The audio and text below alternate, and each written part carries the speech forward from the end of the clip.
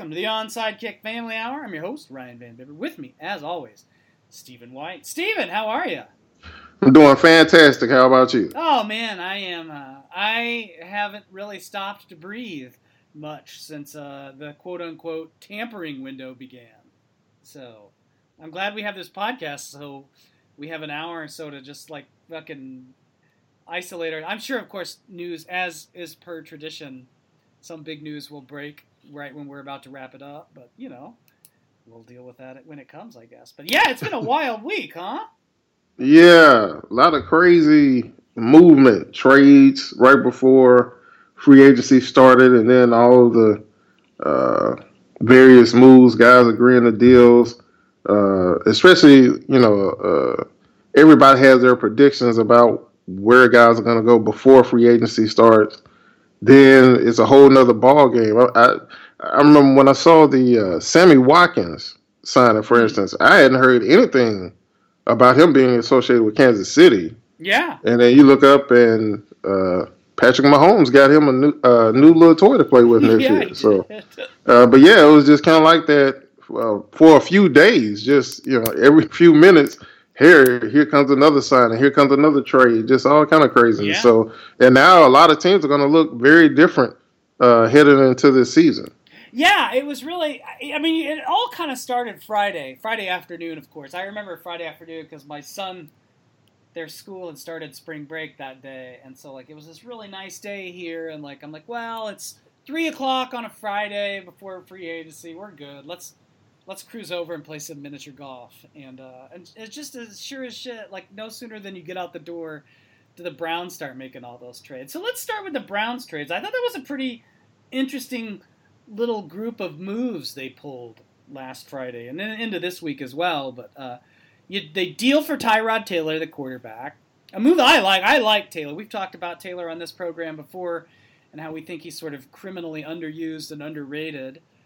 But they got a starting quarterback, at least for, a little while. I'm sure they probably still draft one. They get Jarvis Landry, who's, if not a true number one receiver, he's a pretty good receiver who catches the ball really well. So you get that. And then then they trade Kaiser for Demarius Randall from Green Bay, which was a kind of a good, two players that needed a change of scenery kind of thing. And then I think this week they've made some other moves, but the one that stood out from free agency that the Browns have made was they signed Carlos Hyde, who to a deal I thought was a really good deal. I think he makes a nice addition to that offense. I think he does too. My question was just, why wouldn't you just pay Isaiah Crowell, who you already know and is already a pretty good running back? But for whatever reason, they didn't really like Crowell too much. I don't know. I know at the end of the season there was something about he didn't get the ball enough, or he complained about not getting the ball enough. And then, of course, Hugh Jackson kind of took a shot back at him in the media. So, but I don't know. I don't know, to be honest with you, that Carlos Hyde is that much of an upgrade from Isaiah Crowell. But Isaiah Crowell got a much smaller contract. I think he signed with the Jets. Yeah. Then Carlos Hyde ends up getting. So, I guess maybe there just was a conflict there, and they just weren't going to re-sign him. Yeah. But I don't really think you get that much better with this move, signing Carlos Hyde and letting Isaiah Crowell walk. But we'll see. I do like Carlos Hyde. He's a very good player. He's had some injury issues he's had to deal with. But when he's healthy, he's a pretty good player. I think I did a write-up on him a couple years ago about him being a breakout type player. So, we'll see how it works out. But, all of this stuff has a trickle-down effect because people were toying with the idea that the Browns would take Saquon Barkley number one overall because there were several quarterbacks that are kind of like all together, and then just, take a quarterback at 4 instead, whoever's left. Yeah. But now you would think that they wouldn't take a quarterback that high. Evidently, the people running the show there now haven't historically taken running backs early in the first round anyway. Mm-hmm. But now it kind of nails the door on that. and they can go ahead and pick whichever quarterback they really like the most, and then come back, and it doesn't even have to be a running back at number 4. It can be the best available player. Yeah. So you hate to hand out all-season championships, of course, because it is rare that the team that wins the all-season actually plays well the next season. Yeah. And it is the Cleveland Browns. Yeah. But it's hard not to like the moves they made so far. Yeah. Yeah, and I was really, like you say, I mean, it's I hate to get too excited in March about this stuff because I know how it all turned. I mean, I thought the Browns had a good offseason last year, so how'd that work out? But exactly. But I mean, I like the Taylor. Like, I like Taylor. I mean, like, I am floored that Buffalo didn't want him, but whatever. They didn't, and he got a starting job somewhere else. Now, Cleveland could, if any team could still screw that up, I think it's Cleveland. But, at the very least, there's a guy who looks like he's got a solid 2-year deal for the Browns to kind of come in there and can, seems like on the surface at any rate that they want to run that kind of offense that Taylor thrives in, that sort of option-based stuff that the Bills for some reason didn't want to do. But and Taylor doesn't turn over the ball a lot. And that's the thing. Like, sometimes it's hard to appreciate what you have because you don't understand what the other options are. Yeah. And I think that played a big role in some of the Bills fans and their not really buying into Tyrod Taylor. Yeah. Because if you watched the Browns last year, I mean, DeShone Kizer was the polar opposite of Tyrod Taylor. Now, he looked good between the 20s. I mean, he makes some fantastic throws. Yeah. I promise you. DeShone Kizer at times last year looked like the real deal. But then you get into the red zone, and for no fucking reason at all, he'll just throw it to the other team. Yeah. He's like, fuck it. Yeah. I mean, I'm surprised Hugh Jackson didn't choke the life out of this kid at least once last year on the sideline. Because I'm not bullshitting you. They would march the ball all the way down there. They had 2 real good running backs. I mean, Crowell and Duke Johnson would get it going. They'd get them all the way down there. And sometimes it wouldn't even be a fucking play that Hugh called. Like, he would check out of a run that was probably going to score and call some shit. Who knows if he even called the play right, the audible right, and then just throw it to the other fucking team. Yeah. Like, I'm the furthest thing from a Browns fan. Have no fucking ties to this team. But I'll be watching the film last year, and just stand up and want to throw. If I had a hat on, I would throw it on the ground. Like, what the fuck are you doing? And see, all those Bills fans, Tyrod Taylor needs to be more aggressive. You need to watch some Cleveland Browns film. I promise you. It'll show you let's get aggressive shit will get you. Yeah. Especially in the wrong situations. Now, they've hired Todd Haley, so it'll be interesting to see how much of the offense is Haley's and how much of it is Jackson's because they don't run the exact same kind of offense. Yeah. Haley likes to push the ball down the field a little bit more, but that's Tyrod Taylor's thing anyway. Yeah. He's great at throwing deep balls. They are beautiful. And he's going to have some weapons with if Josh Gordon can stay, out of trouble. That kid is ridiculous. He's going to go out there and tear it up. Corey Coleman, is a guy who's looking to bounce back. They have some young talent around him. People don't even really know about the rookie tight end they had last year. I can't remember his name right now. But that kid, Njoku. That kid had so much fucking talent and so much potential, but he didn't have a quarterback that would throw the football on a regular basis. And so, just when you mesh the ways that I know Hugh isn't going to let Haley completely take over his offense. He can't because he's an offensive guy. Yeah. They can't do that. They don't know how, right? It'll sound good in front of the cameras, but at the end of the day, it'll be Hugh that makes a lot of the big calls in the game. Yeah. And he is what we've seen from him. If Tyrod Taylor was a quarterback for the Browns last year, I promise you they'd have won at least 5 games because they had games like that where they were close and Deshaun Kaiser would literally just throw him out of the fucking game for no reason. Look, you're going to have interceptions, right? You're going to throw sometimes. It's tough. You got to make some tough throws, and sometimes it'll be tipped or you just a little bit off. No, I'm talking about you're about to fucking score, or it's right before halftime. You just need to get punted in there, and this kid would just do some of the dumbest shit I've ever seen in my life. And Tyrod Taylor's not going to do that. Now, how long will he be able to start? Obviously, it's going to be closely tied to how successful they are, how many wins they have around the middle of the season. Yeah. Because they're going to take a quarterback high. That's pretty much a foregone conclusion. And I'm sure Tyrod Taylor, when they traded for him, knew right off the bat that, hey, this is a caretaker position for me. I'm just taking care of this position until the first round pick is ready. But if he's playing well and they are having success, he could definitely start this whole season. Yeah, oh yeah. Because that defense is better than most people who don't really watch the Browns at all. No.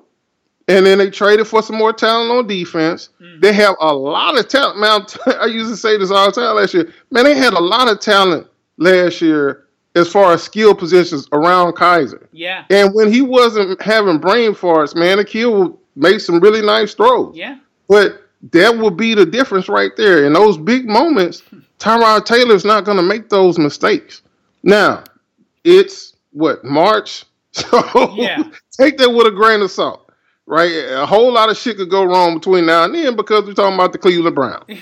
However, for right now, I mean, you couldn't get much of a better fit for the kind of offense that Hugh Jackson likes this year, at least, than Tyrod Taylor, because most of these guys who are getting signed right now are pocket quarterbacks. Yeah. There weren't a whole bunch of guys in this, free agency period or whoever was getting traded, crop of quarterbacks this year that were very mobile. Yeah. So, I mean, to get a guy that kind of fits exactly what you want to do on offense, man, that was a huge deal for them. And again, it's kind of like that Carlos Hyde signing too. Now you don't have to really reach. They got the number 1 pick overall. If they did like somebody better than the quarterback, they could trade back. They could do whatever they want to. So they're in the driver's seat right now. They can do whatever they want to. They don't really have a pressing need anywhere where they have to take a reach. Yeah. They're in the driver's seat. So, I mean, my hat's off to their front office because, it's funny, like when the first kind of wave of transactions started coming in, I was like, oh, okay. Tyrod Taylor comes in. Oh, that's pretty good. They trade for the corner. Oh, man, that's pretty good. Yeah. And then you kind of like, God damn, the Browns are killing it right now. But you don't feel good about saying that because it's the Browns, right? So it's like you don't want to jump out there and tweet, man, the Browns are doing great because, old takes exposed going to have your ass on the summer jam screen next spring, where you're just trying to live your life and move on. They're like, oh, wait a minute now. We remember what you said last spring. So, I mean, because it's the Browns, you have to kind of, you just dip your toe in that pool. You can't just jump right in, right? Yeah. But, I mean, you'll be hard-pressed to find a move that at least on paper or at least, superficially wasn't a good move for them. Yeah. No, and I think like their defensive side, obviously they got Randall in that trade for the Packers, and then I mean their biggest weak spot on defense last year was their pass defense. Well, they go out and they sign T.J. Carey, starting their other starting cornerback. I mean that's not Terrence Mitchell's not a great cornerback, but he's definitely serviceable for a rotational guy, maybe slot guy, and then they have some room to experiment a little bit with that position when the draft rolls around. And now they have another pretty big need in Cleveland because Joe Thomas is hanging it up. Right. Now, that's a huge difference. I think they already signed the offensive lineman, actually, but I'm not sure if that's who they're expecting to take over for him. I think but Joe Thomas, Hubbard, maybe, wasn't it? Was it? Yeah, Hubbard. Chris Hubbard, who was... It was a backup in Pittsburgh, so he knows Haley, obviously, but then kind of played really well when he got put into a starting role at left tackle for the Steelers. And regardless, whoever they put in that position to fill in for Joe Thomas, we know they're not going to be Joe Thomas, right? I mean, that guy was phenomenal from day one never missed a snap, I think, until last year. Mm-hmm. In his whole career, played at a very high level, even on teams that suck. You know, he's playing all 16 games, even when he knows they have nothing to play for. Yeah. So replacing him is probably going to be a couple-year deal. They probably won't find anything close to Joe Thomas in free agency or in the draft this year.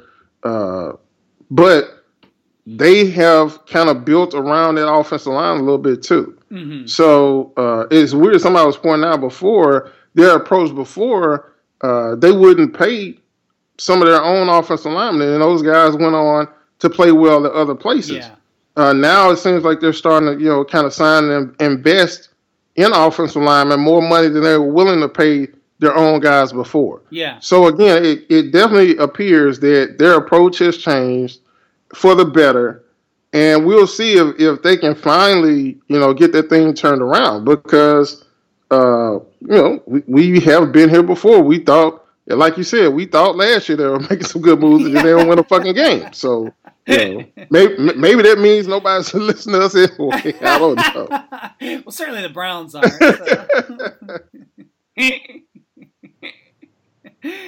So. Oh man, let's see. I'm trying to think of. There's so much shit that happened. Obviously, the quarterbacks were a big story. I mean, the Vikings get Kirk Cousins. I mean, I know that he was kind of the big story in free agency just because he's a quarterback, and obviously it's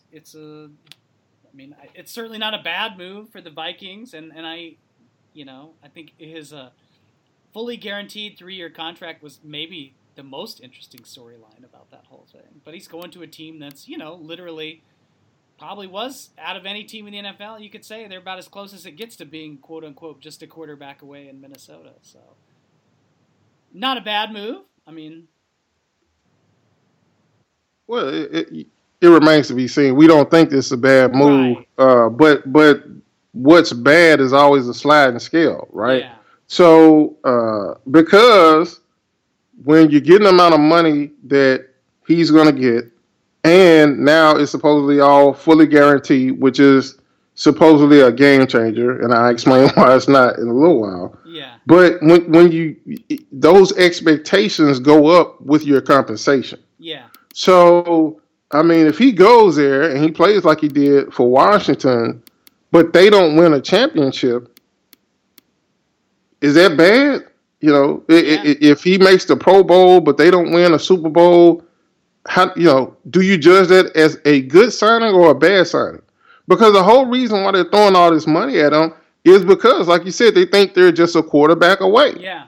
And if you're just a quarterback away and you sign all this money to this guy, then that's supposed to equal a championship. Yeah. So that's the thing about it. And I don't know that they'll win a Super Bowl with Kirk Cousins. To me, maybe it's just me, but when I heard he was going to the Vikings, I thought, yeah, that's good for them, and yeah, that'll make them a contender. But I wasn't just like, okay, book it. You can guarantee Vikings Super Bowl next year, baby. He doesn't inspire that kind of confidence in me, and it's not like he's going to be throwing to Randy Moss either. He has some good weapons, no doubt about it. Thielen and those guys, they have a good bunch of receivers. One of the running backs left, but he was filling in for the rookie from last year, the kid out of Florida State, who was, had a terrific start to his season and then got hurt. So there are weapons there and everything. The offensive line played tremendously last year, way better than they had been playing the previous years. But at the same time, no teams are the same from year to year. No. Things always change. And sometimes it's almost inexplicable, a team going from bad to good or good to bad. Some teams just take a step back for no obvious reason. So, if this is Tom Brady or somebody, or like Peyton Manning, when Peyton Manning signed with the Broncos, everybody assumed they were going to be in the Super Bowl. Yeah. Right? Because they had the outstanding defense. They had good enough weapons, but we thought Peyton would make the offense good enough to get to the Super Bowl, and he did. They didn't win the first time, but he did. I don't see that same kind of confidence signing Kirk Cousins, No. right? If you're a Vikings fan, look, if you all about Minnesota and everything, sure, I expect those people to think, yeah, Super Bowl this year. But if you're not a Vikings fan, I just don't see many people running around like, yeah, man, book it. I'm going to bet on this right now. Vikings all the way, baby. Yeah, I just don't get that kind of vibe from them with the Kirk Cousins signing. And now, here's the thing, though. That's why I talked about whether it's a game changer or not. We kind of need, if we want more guys to be able to get fully guaranteed contracts like Kirk Cousins, we kind of need for him to win a Super Bowl. Because if he doesn't, then every team is going to say, see, that's why they don't give him a guaranteed contract. He still didn't get a Super Bowl. That's why you don't give him all that money, because you still didn't get a Super Bowl. And that's really why running backs have lost all of their momentum as far as salary goes. Yeah. As I saw something the other day, like the highest paid running backs are pretty much the same as at the same level of compensations as the highest paid running backs were like 10 years ago. Right? There's not been a huge jump in salary for them because nobody has really gotten out there and been so good that teams threw gobs of money at them anymore. Yeah. So, but that's because everybody now is devaluing running backs. Yeah. Oh, you don't need a top running back to get to the Super Bowl to win a championship. How many championship teams had a guy that led the league in rushing? Yeah. And that's fine. But when it comes to quarterbacks, they're going to say, see, this is what they're going to start saying. See, this is why you don't have to pay all this money to these quarterbacks because, Nick Foles literally won a Super Bowl last year. And now you got Kirk Cousins. You gave him this guaranteed contract. You gave him all this money, and you didn't win a Super Bowl. Yeah. So, you almost wish it was a different guy in that position, right? You almost wish it was Tom Brady who some kind of way bet on himself and got a fully guaranteed contract because you expect that guy to win another Super Bowl or at least have a chance to. Mm-hmm. I don't know that about Kirk Cousins. Yeah. And so we might be betting on the wrong horse here. Yeah. Because I can guarantee you, not every owner, but a whole bunch of these owners, that's why you don't give them that kind of contract. We don't want a guaranteed contract. This is exactly why you don't give a guy that kind of money and guarantee it because it still doesn't get you a Super Bowl. Yeah. So I'm a low-key be cheering for Kirk Cousins to win. I just don't know that he's going to do it.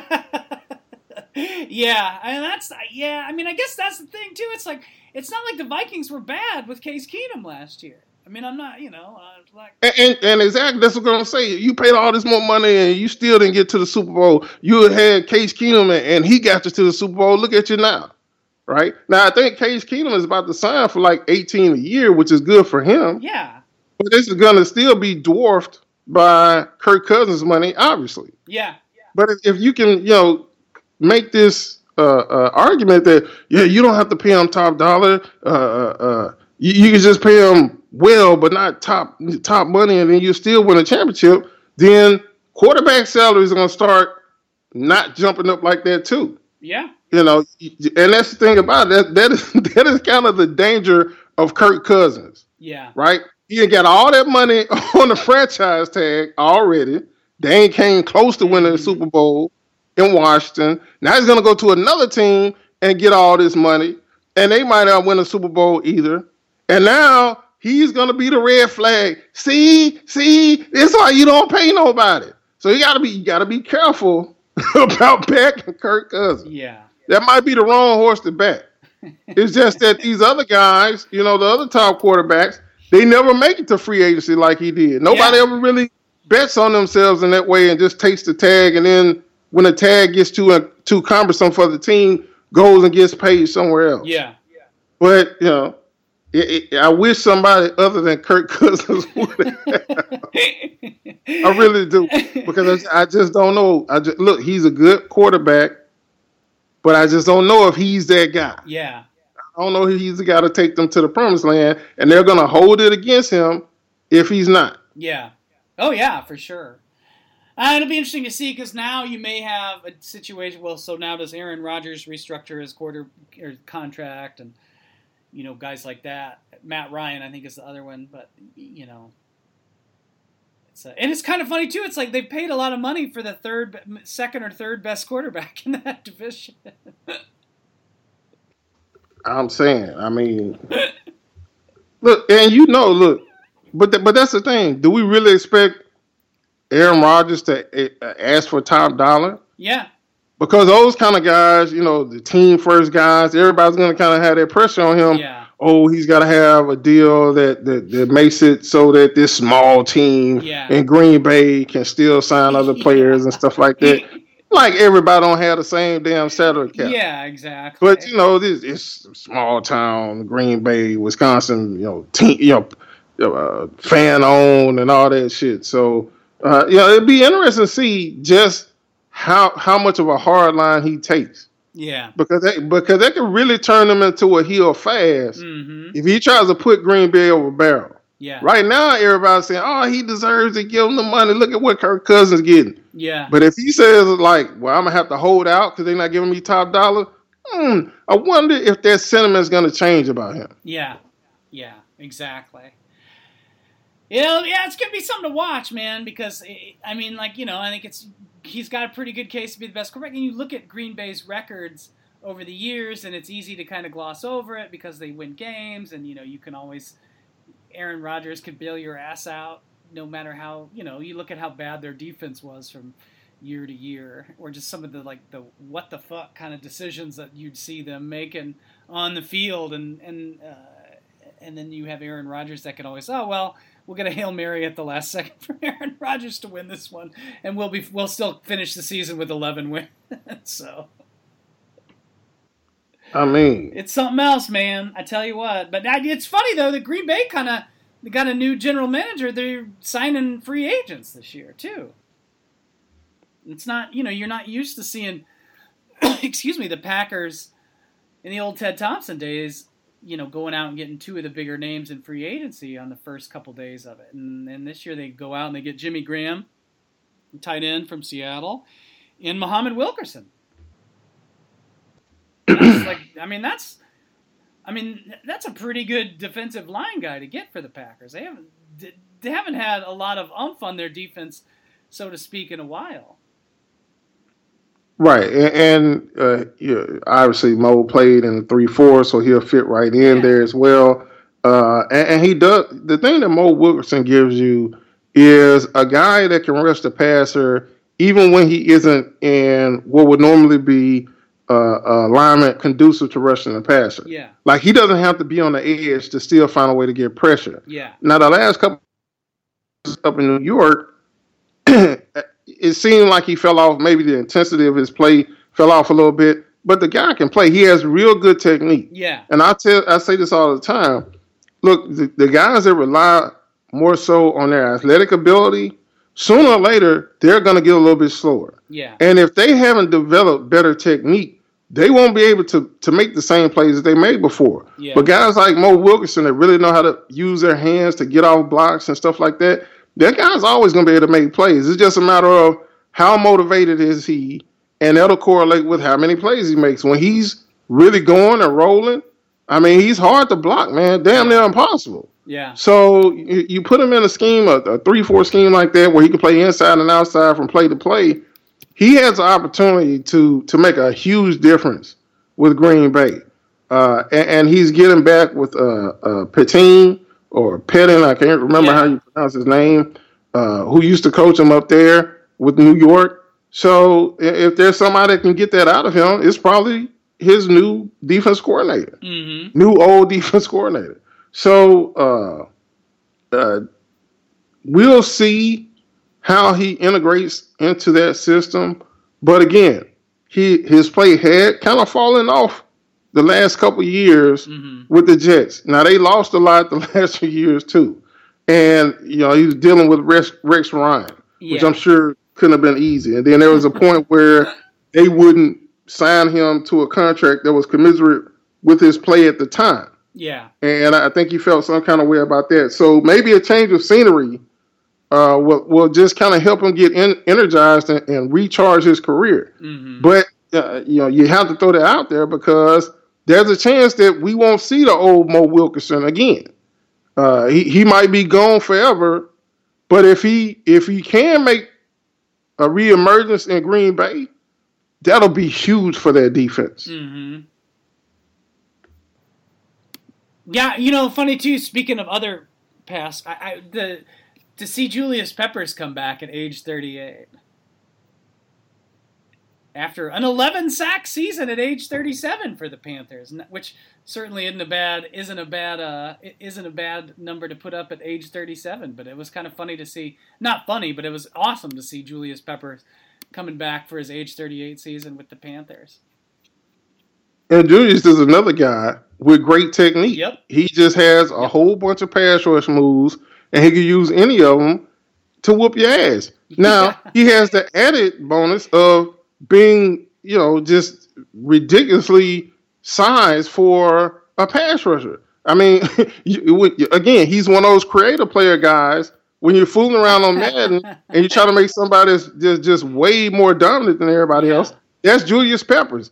Even at his age, he's still quick enough off the ball, fast enough around the corner to get there. But it's his technique that allows him to continue to get pressure on the quarterback, man. You see him make some fantastic one-arm moves and dip and rip and stuff like that. Yeah. And again, young pass rushers, I wish would pay attention to that so much more because so many of them just rely on their speed and their quickness without worrying about how to use their hands.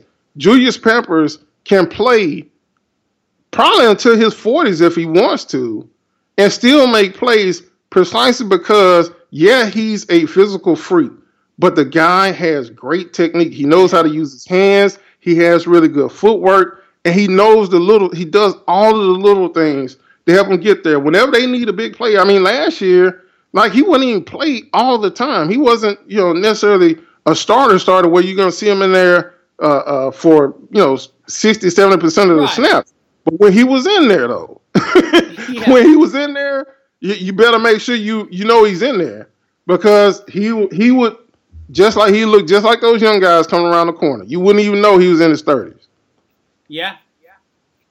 I was just looking. 6, he's officially listed, and so who knows how that works, but officially listed at 6'7", 295. Damn, that is about as creative player as you can get. Right, but he probably ain't got about 2% body fat. That's the thing about it. Yeah. He's a dude that's probably close to 300 pounds at this point in his career, but he looked like he like 250. Just walking around, just looking like Adonis. So, I mean, that is a huge difference. Yeah. So many guys, I bet you there's guys that maybe not his size, but I don't think he's running the same kind of 40 that he was running when he came out, right? Right. He's probably running closer to a 4.9 than he is a 4.5 these days. But he knows how to turn the corner. He knows how to rush the passer because he relies very heavily on his technique.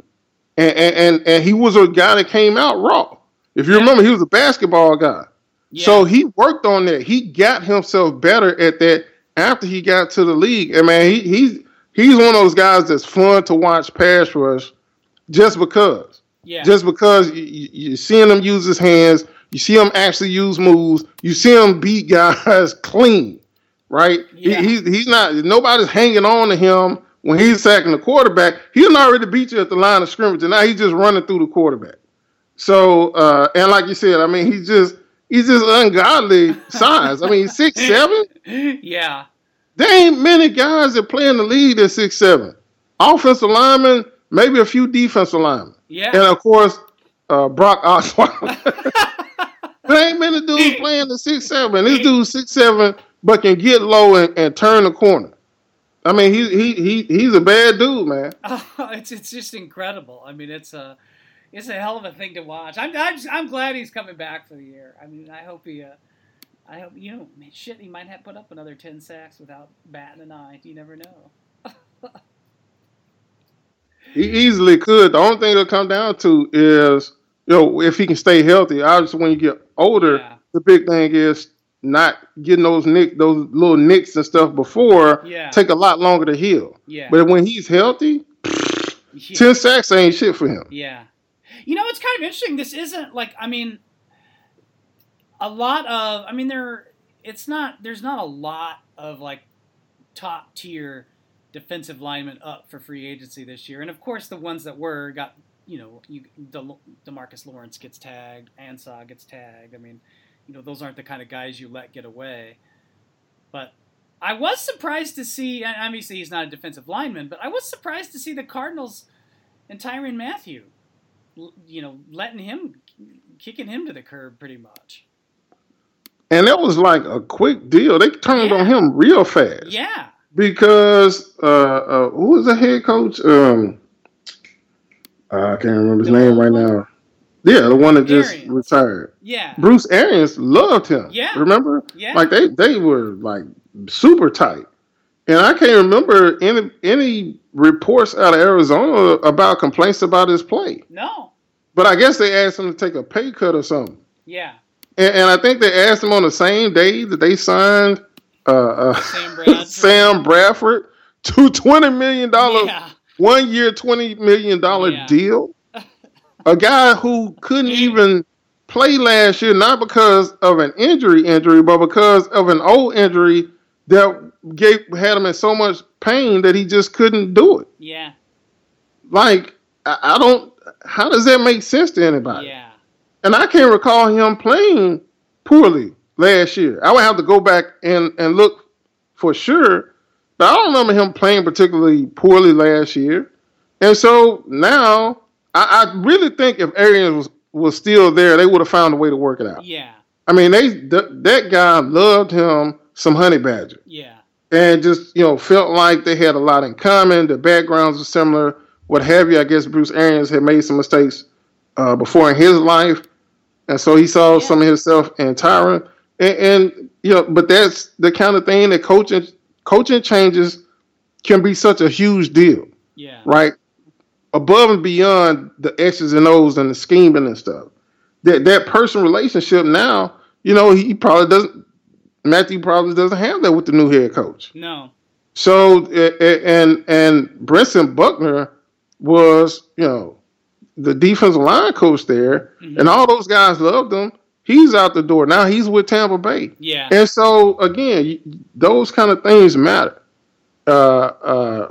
I just really don't believe if Arians was still coaching, they would have gotten rid of Tyrann Mathieu. Yeah. And it certainly appears that plenty of teams still think he can play pretty well. Yeah. Because it sure looks like he's got a lot of teams trying to court him. So, I mean, it's a really weird situation. Like for the team, for it to come to this so fast. Like, and maybe it's me. Maybe I'm out of the loop. But I just don't recall anything that would have prepared me for them getting rid of him or releasing him this week. Like, that was totally out of left field for me. Yeah. Yeah, I just...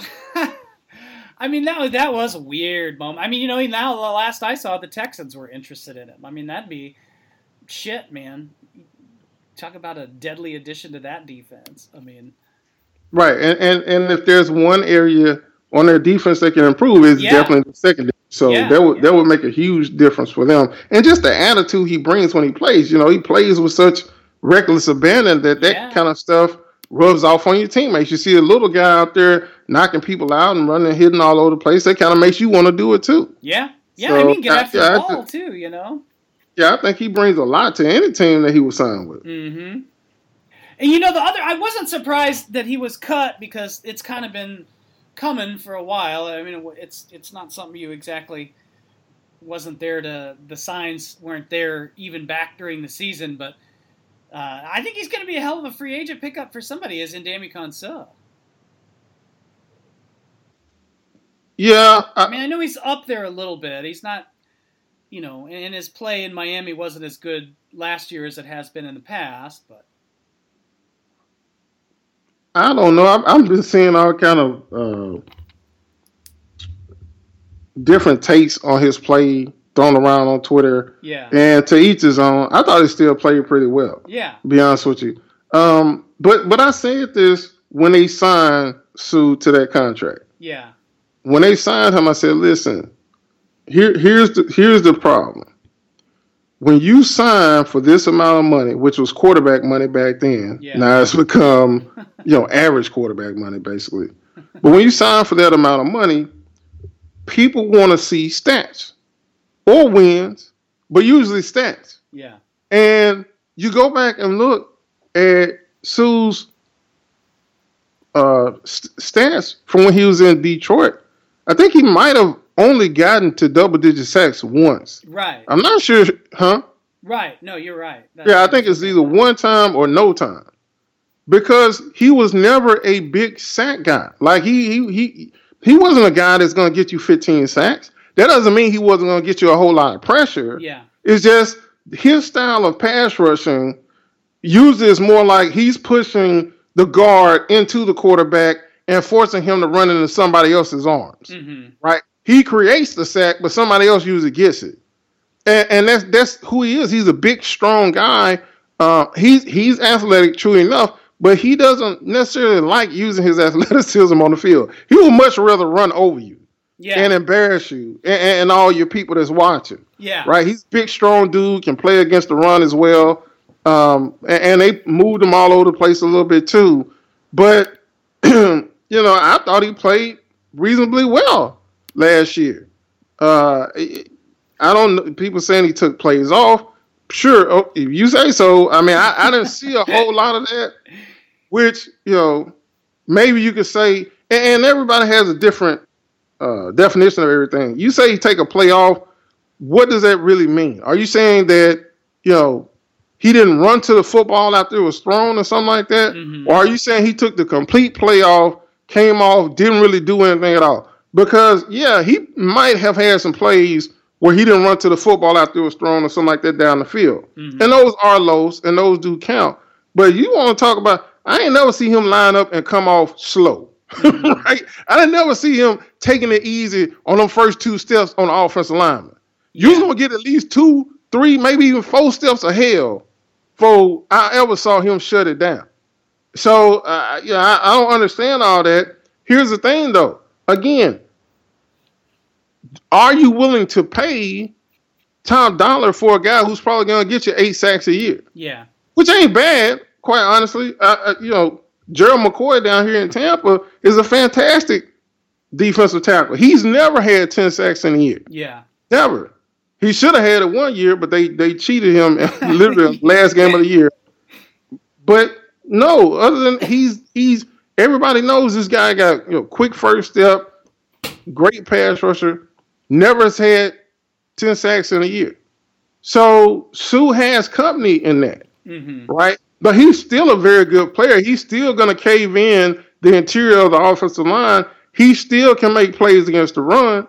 So there's somebody out there that would need him. Most teams would be better off with him on their roster. Yeah. It's just that he still wants to get paid top dollar, evidently.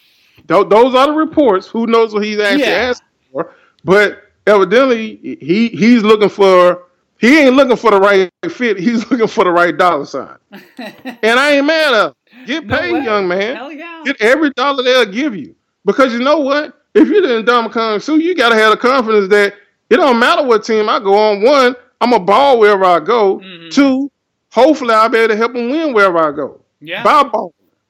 But there's not a scheme that he can't play. No. There's not a team that he couldn't make better, at least on the field. But then there's also now question marks about leadership and stuff like that. And you go back and you think about the speech he supposedly gave that one year where he called out people by name and said, well, I know I'm going to be here because of my contract for the next 3 years, but you ain't going to be here. You're not going to be here. You might be here. I don't know. and, who knows if that speech actually happened? I kind of hope it did because that would have been epic as hell. Yes. Just like, I don't know how you sit through that meeting after you did. But I would have loved to have seen it just because it's the most arrogant shit I've ever heard in my life. And not necessarily wrong. No, not at all. But I don't know about his leadership. I haven't seen people say either way who were willing to put their name on it. Yeah. Now all these anonymous sources Yeah. throwing them under the bus, and we know, look, they got rid of the running back. He goes up with Philly, and they win a Super Bowl. Yeah. But supposedly, they had to get rid of him for a quote unquote culture change. Miami's a fucking mess. It's always a mess too. Like this always is the same a mess. Shit they do every fucking offseason, and it doesn't matter who the coach and GM are. It's like Shula cursed them. It really is. But they can't never get their shit together. No. Right? And it's just like last year, they don't want good play. No, hey, listen, we don't want these good players. I'm sorry. Right. And then, just think about all of last year. You go in the year thinking Tannehill, who I still do not trust. No. Okay, now he's a franchise guy. Okay. Then he gets hurt. Who do you sign? A dude who's getting ready to start, his career as a television commentator. Guy tells you in the press conference he ain't been off the couch in all these months. But you go all in with him, Jay Cup. And then you just start haphazardly getting rid of guys. Yeah. When a culture change from a team that brought in Jay fucking Cutler. Right. So, it's at the point of being really crazy. And now they're talking about maybe drafting a quarterback in the first round and moving on from Tannehill. Yeah. So they can't get their shit together in South Florida. I don't know what the problem is, but in this particular case, I'm not sure that the problem is with Ndamukong Suh rather than the actual organization that wanted to get rid of him. Kind of seems like maybe it's the organization more than him. Yeah. No, absolutely. And to see the teams that are supposedly interested in Suh too. You got New Orleans, Seattle, Dallas, New England. That'd be a hell of an addition for any of those. Listen, any team. All of them are interested. Yeah. All of them. You name any team and ask them if they could have Ndamukong Suh on their team, would they? Every last one of them would say yes, except for the Dolphins, evidently. Even the Detroit, where he was at before, they supposedly want him back now. So it's just a matter of who's going to pay him what he wants. That's what it's going to boil down to. Yeah. So, people want him at different levels of compensation, but every team wants him except the Dolphins. So, he say what you want to about him, man. The dude can play. And he makes some spectacular plays sometimes. It just leaves my jaw dropping because it's not like the pretty plays that people are used to on Sports Center. It's not like the highlight play like that. He's just jacking dudes up and mauling them, and then all of a sudden he's getting a sack. Yeah. That kind of shit. Or all of a sudden he's getting a tackle, and he's just totally dominated offensive lineman. Just he doesn't even look real sometimes. The guy just bounce off him. It's like it's weird. Yeah. I'm really telling you. I've seen a lot of big, strong guys, man, but that dude is like a fucking tank. So he can play, man. He'll play for anybody. 3-4, 4-3, don't matter. And Ndamukong Suh, you need a defensive tackle, is a upgrade on any team he steps on, except for maybe one, the Los Angeles Rams, because nobody's better than Aaron Donald. Yeah. Anybody else is fair game. Yeah. So, he'll have a job, and he's going to get paid a lot. But, again, he's going to have 8 sacks. That's who he is. Yeah. He's not going to have a whole bunch of sacks. And maybe he will take plays off by somebody else's definition. But he's going to play well enough that you ain't going to want to play against him. I can promise you that. Yeah. Well, and you feel like that plays off thing is it's such a loaded thing to begin with, because it's like, well, you got Jay Cutler out there just throwing up the ball on, and you're down 30 points. Come on. What a mess. Congratulations to the Miami Dolphins on becoming... They have assumed the title of Florida's most fucked up football team. College or pro, I think, really. Let me think about that. No, I'm not a college football expert, so I can't speak on that. But well, the Bucs is in the running now. The Bucs are definitely in the running. Because they thought about firing their head coach last year. Yeah, I mean, this past season. After this past season, maybe should have done it, but they've been recycling coaches in and out of there. We get another year of the Atlanta Falcons Part 2 with Mike Smith and his old office coordinator as a head coach. And just, look, remember last year was supposed to be Jameis Winston's year. Yeah. He's supposed to take off. Yeah. Not so much. So, yeah, I look, the Dolphins at the moment might have a hair of a lead, but it's going to be a photo finish between them and the Bucs. And then, and then the owner for the Bucs ain't sticking to sports and stuff, hosting fundraisers. So right now I'm gonna go ahead and say it's a photo finish right now. Ooh, is that Glazer? Yeah. Oh my God. Hey man, you are the company you keep. I always say that. Yeah, exactly. Yeah, you're never far from that. Jesus Christ. Well, it's just who'd have thought that the Jaguars would be the Patriots of the of the whole thing. Look, exactly. Who seriously though, who would have ever thought that? Right? Even I even gotta give them props. They gave Blake Bortles a new contract. I still think it's ill advised. Yeah. But it's a kind of contract where they can get out of it. They didn't throw a heap of money at him, and they can still draft a quarterback high this year and get them ready to get Bortles up out of there. Yeah. So even that wasn't dumb. At first I was like, y'all got to be fucking kidding me. Y'all just gave Blake Bortles some money? Don't let the fact that he just was the quarterback. He didn't get y'all to the AFC Championship. He just happened to be the quarterback on the team, okay? Yeah. He just happened to be around.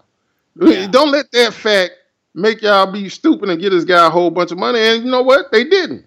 They set that contract up pretty well. Obviously, he's getting paid under a lot of other guys like Sam Bradford, who couldn't even fucking play last year. So even that, man, was pretty smart. It's amazing how they kind of quickly turned all that shit around. A year and a half ago, 2 years ago, we were calling them all kind of dumbasses. Yeah. Now they are the model of efficiency in Florida. Yeah. Even though that's a low bar.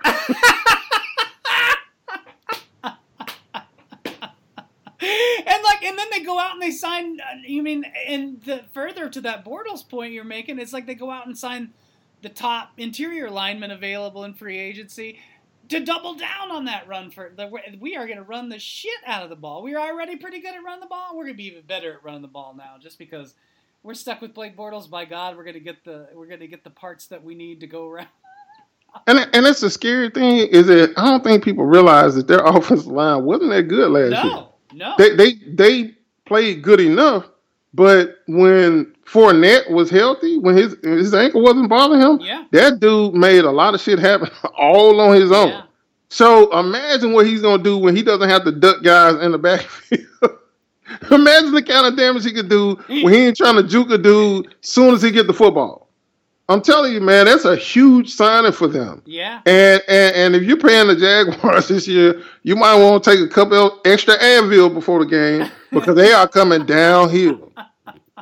They telling you right now, we coming downhill, buddy. You better get your big boy pads on, put a little bit more air in your helmet because they coming at you. And I think it's a smart thing to do. Obviously, when you got Blake Bortles as your quarterback. Yeah, no, I mean that's great. I'm just like I tell you what, I am here for another season of Duval as in the running, in the mix for a Super Bowl run every year. I could get used to that, man. Let me tell you. There's one. We need the Jaguars to be good. We really do. The NFL is a lot more fun when that team is good. It really is. And the bigger stage Jalen Ramsey gets, the better. Bar none.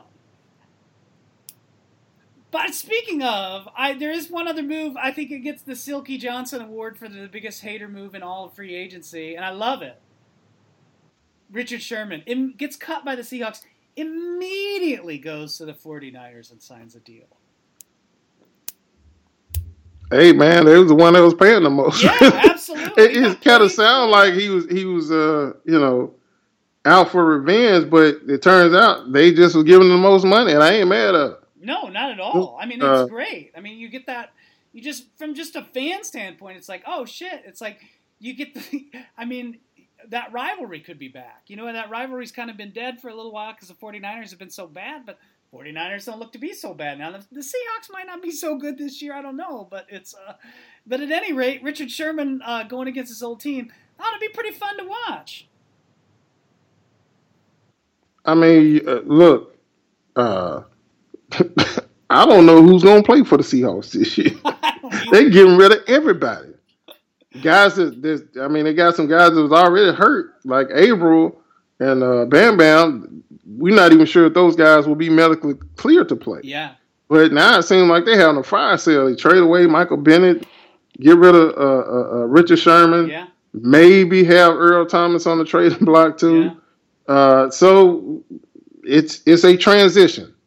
It's a transition, and it'll be interesting to see if Russell Wilson can lead that team to the kind of success it's had when it was actually able to lean on this defense a lot more than I think they will be able to this year. Yeah. But as for the 49ers, man, their team is kind of stacked right now. Yeah. If the quarterback can continue his success from last year, I mean, that is a very good team on paper. Mm-hmm. And Richard Sherman, obviously, if he can come off, I think he had a procedure done on his Achilles. Yeah. If he comes back 100%, he makes that team so much better. Oh yeah. Any team, but especially their team. And he's a student of the game. Yeah. Right. So look, I know they changed the offense coordinators and stuff like that, but he knows all of Russell Wilson's tendencies. I can guarantee you that. Wasn't it like a week where he kept picking Russell Wilson off and called him garbage or something like that? Wasn't there a report about that or something? So that kind of knowledge, man, that's indispensable. Yeah. And he, like I said, maybe he won't be able to tell you what all the plays are, but he knows where Russell Wilson likes to throw the football. He knows his tendencies. So whenever those two teams play, it's going to be amazing. It's going to be heated. Yeah. And again, the 49ers are another team that you really like for them to be good. When they're good, man, the whole rest of the league, it rolls a little bit better. Back in the 90s, them and the Cowboys going at it all the time was just amazing. And so it'll be good for the league to have them back on top. I don't know about the Seahawks. They might be hurting. We have to see how these new look Seahawks look because Richard Sherman is a trend. He's a pace setter. He's a guy that kind of sets the tone for the team. Michael Bennett was the same way. Yeah. When you lose guys like that, you lose way more than their statistics. Mm-hmm. You lose their leadership, and you lose their leadership through action. Yeah. Because they was always about that action. They were always on the edge, and them being on the edge helped everybody else play on the edge too. Yeah. Playing with just enough emotion where you don't quite go over the line, but you get as fucking close to it as possible. Yeah. Because not only do you want to beat this team, you want to intimidate their ass. You want to let them know you don't want to play us week after week. And that's the kind of emotion and intensity that both of those guys brought. And how do you replace that? Yeah. I just don't know. Yeah, and it's not like, I mean, it's not just the Legion of Boom that got broken up too. I mean, they lost Jimmy Graham. I know Jimmy Graham wasn't always the best fit, I don't think, in Seattle anyway, but he did score 10 touchdowns. They lost Paul Richardson.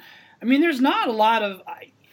I still haven't seen them do much about their offensive line other than fire Tom Cable, which is probably a good start, but... Right, addition by subtraction. Yeah. I mean, they got a lot of work to do on that side. If this is going to be Russell Wilson's team now, they still got a lot of work to do on that side of the ball.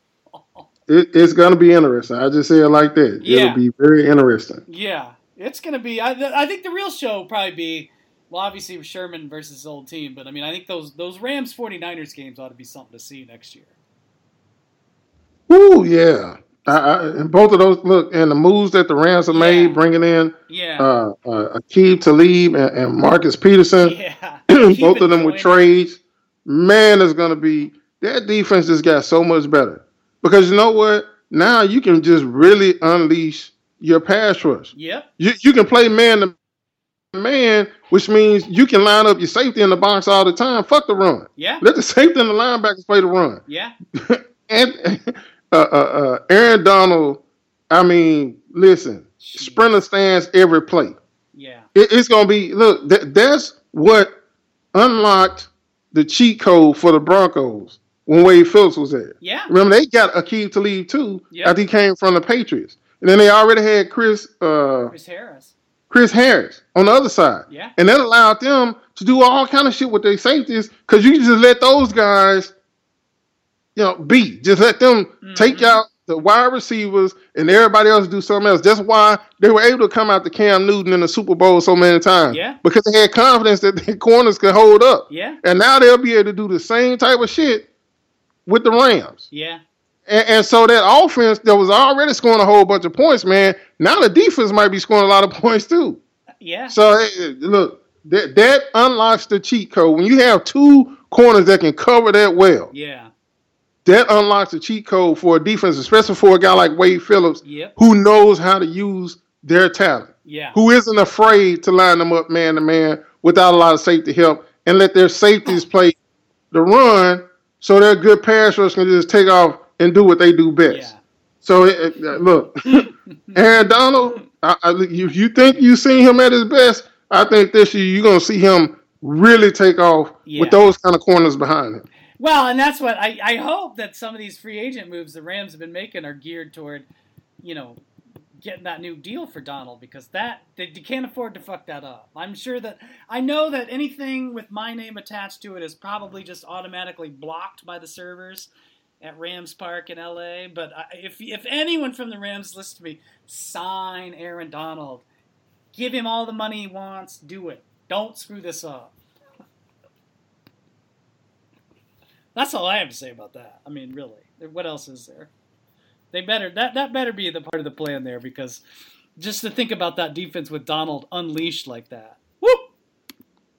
Yeah, it'll be interesting to see if they actually go ahead and try to pay him or if they just hit him with the franchise tag and go that route because right behind them they got the quarterback Goff. They got some big decisions coming up on that team, period. Yeah. Which is also a reason why they need to go ahead and win now. Yeah. Before they have to pay all those guys that money because somebody's going to be the odd man out. Yeah. Unless the salary cap shoots way up, it's going to be hard to keep everybody. And, of course, when the salary cap shoots up, guys want more money. Yeah. So even that might not save them. No, and the salary cap right now goes up about $11-12 million every year. So right up through 2020. It's interesting to kind of see how these deals will start looking this year and next with the, when you have sort of that natural line of demarcation with the next CBA situation coming up in 2021. But well, I'm kind of getting a feeling on some of these deals and some of the guys getting released. Like, are they trying to kind of put the brakes on some of these salaries from shooting up like they normally would? Because we remember that before the last lockout, they had that uncapped year, and all those teams basically colluded to keep salaries down. Yeah. The salary cap had been flat for years, so salaries weren't jumping up. And it kind of seems some of these salaries and stuff. I remember last year when a bunch of guys could only get 1-year deals, like Poe for the Falcons, guy who we thought had played well enough to get some substantial contracts. Ended up playing on 1-year deals. And so, I'm looking around the league and just some of these deals, I'm like, Now, some of them, Ryan Grant got like 6 or 7 million a year. And I don't halfway even remember him for Washington last year. I had to look him up. Right. So there's also some other cases like that, but just, some of these 1-year deals and stuff. Yeah. One thing you can be assured of, the league is going to try to find a way to keep guys from making a lot of money the last few years before the CBA is up. Oh, yeah. I can promise you that. Yep. They don't want guys being able to have enough money to put money away for a war chest. Yeah. So there's going to be some shenanigans. So everybody should be paying attention to stuff like that because it's going to happen. It's just a matter of how and when. Yeah. Yeah, exactly. That's a good point. I do have to say now the NFL says, Steven, there was no agreement for an uncapped year to have a artificial salary cap, even though they managed to punish 2 teams for violating the artificial salary cap that didn't exist. So, right. It was funny how that worked. I mean, obviously colluded. Obviously colluded. They went from colluding to actually holding the new CBA hostage. Yeah. And over that issue. The NFLPA had them dead to rights, but couldn't do shit about it, or they would have torn up the new CBA. I mean, they are gangsters. You want to call people gangsters and stuff? The NFL owners are gangsters, and that's why I say just keep paying attention, because you're gonna see one way or another they're gonna curb salaries when you get up to, and it's right around now, when you get those last few years before the CBA is officially up and has to be redone, they're going to start finding a way for guys not to make as much money as they supposed to. Yeah. And just to try to make sure that some of these guys don't have a war chest saved up for a strike. Yeah. Yeah, and that'll be, especially next year and the year after that, when we get into this time of year with free agency, that'll really be a thing to keep an eye on, because you're getting so much closer to D-Day for that. But it's an important subplot in all of this, for sure. So anyway, well, that's a pretty good list of we got some off-season winners. I can't wait to be proven wrong in October this year about this year's off-season winners, but so far so good, I guess, huh? Oh yeah. If you're a Browns fan, at least cross your fingers or something. Right. It looks good right now. Hopefully it'll last. Yeah. Probably not, but hopefully it will. And take heart. The Jaguars won the offseason 2 years in a row, and they look. Here they are, Super Bowl contenders again. Finally. Yep. So there's hope. You can turn it around, Cleveland. Don't worry. Be happy. Something like that. You're off-season champs. You've stolen that title from the Jaguars. That usually bodes well at least a few years down the road. So. All right, man. Let's reconvene next week, and I think, boy, by then we can start getting into some draft talk, huh? Oh, yeah. Can't wait.